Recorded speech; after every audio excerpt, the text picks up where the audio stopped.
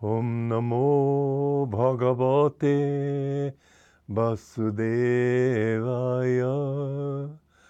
Om Namo Bhagavate Vasudevaya. Om, I bow to the Lord Vasudeva. Joy to you, friends. We've been discussing in the connection with our talk on the Bhagavad Gita, Krishna's teaching on yoga. In fact, later on in the Gita, he says to Arjuna, "Be thou a yogi," because the yogi is the practical aspect of spiritual teaching. Now, I've lived in Italy too, and I remember diatribes against yoga on the part of the Vatican, and they said that it's all Satan trying to get you and all sorts of things. I mean, people can say anything. But the truth is that it simply takes into account certain realities of human nature that everybody has to follow. For example, why do you concentrate here at the point between the eyebrows? Because this is a natural point of concentration. Most people don't know it, and so they'll let their mind sort of wander. But when they think deeply, they tend to frown, don't they? There's automatically attention. They have pictures of saints looking upward. Well, what happens is that in ecstasy, your mind is drawn to this point. It's the frontal lobe of the brain. It's the most highly developed aspect of the brain. The lower animals have foreheads that go straight back. And in this higher aspect is where you attain. This is the Sita Buddhi, or intellect. And the intellect, although I've talked about its disadvantages, is very important too. Without intellect, you can't figure out why you've been suffering. Animals suffer, they don't know why.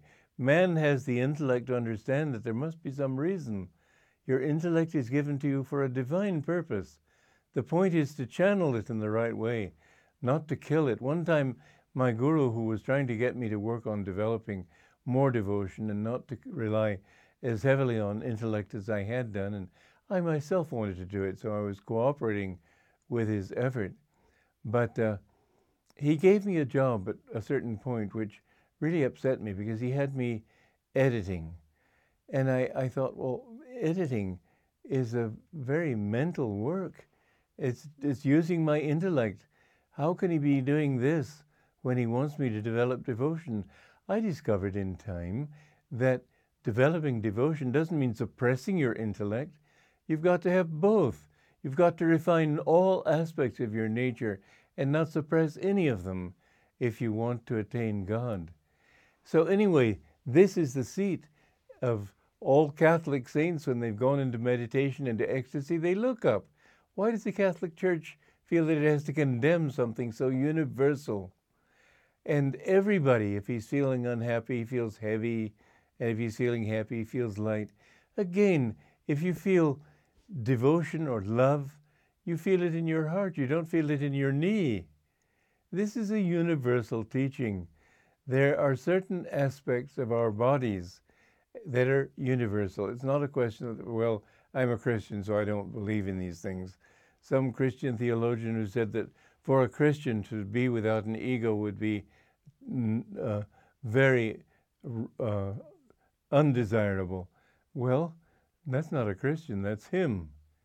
You can only understand as far as your own experience has taken you.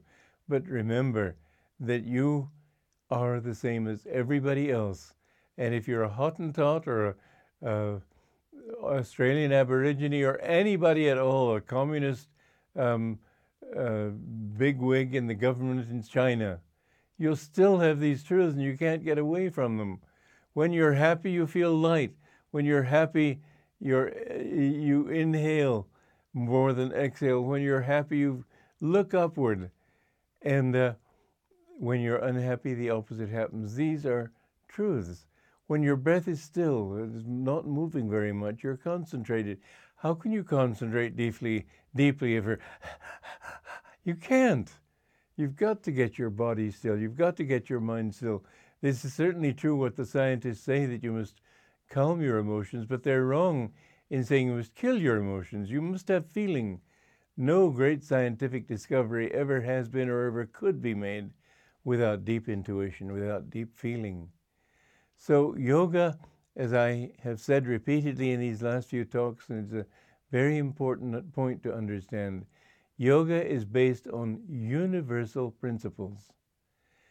The truths in yoga, the truths of morality, the truths of spiritual teaching are not a matter of belief. They're a matter of experience. And what Jesus taught in the Bible is a matter of an experience. He had experienced it. He knew what he was talking about. We teach that which we do know.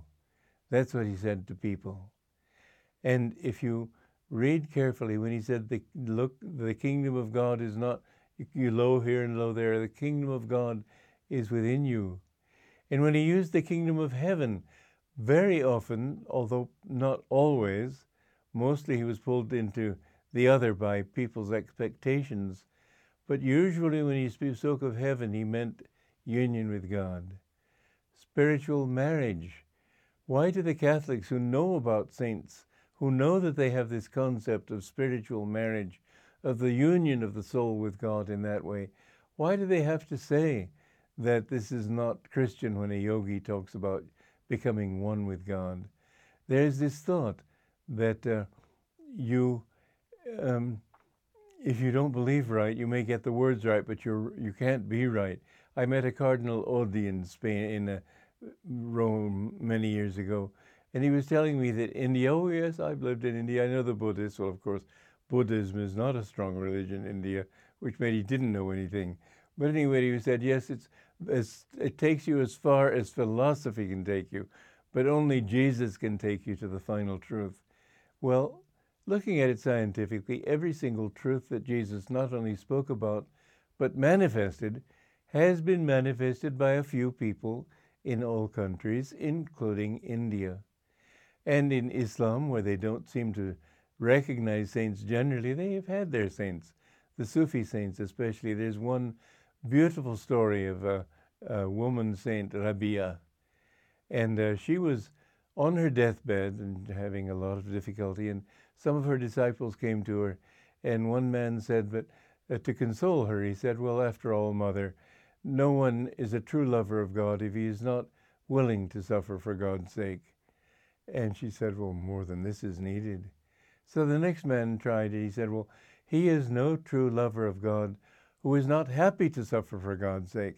She said, this still smacks of ego. And they said, well, Mother, you tell us, what is the right attitude for a lover of God? And she said, he is no true lover of God who does not forget his suffering in the contemplation of the beloved. And this is what we see with Jesus on the cross. He was not suffering except for other people, but the sufferings he went through willingly for the sake of other people. When they were chastising and castigating him before his crucifixion, he remained untouched. You can be completely free, but you've got to do it in the right way. Inner freedom means not wanting anything, not being identified with anything, not being attached to anything or anyone. And these are truths they're valid in every religion.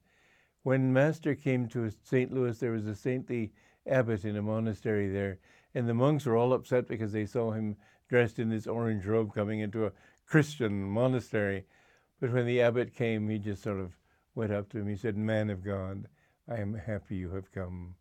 The saints recognize the God in one another. Joy to you.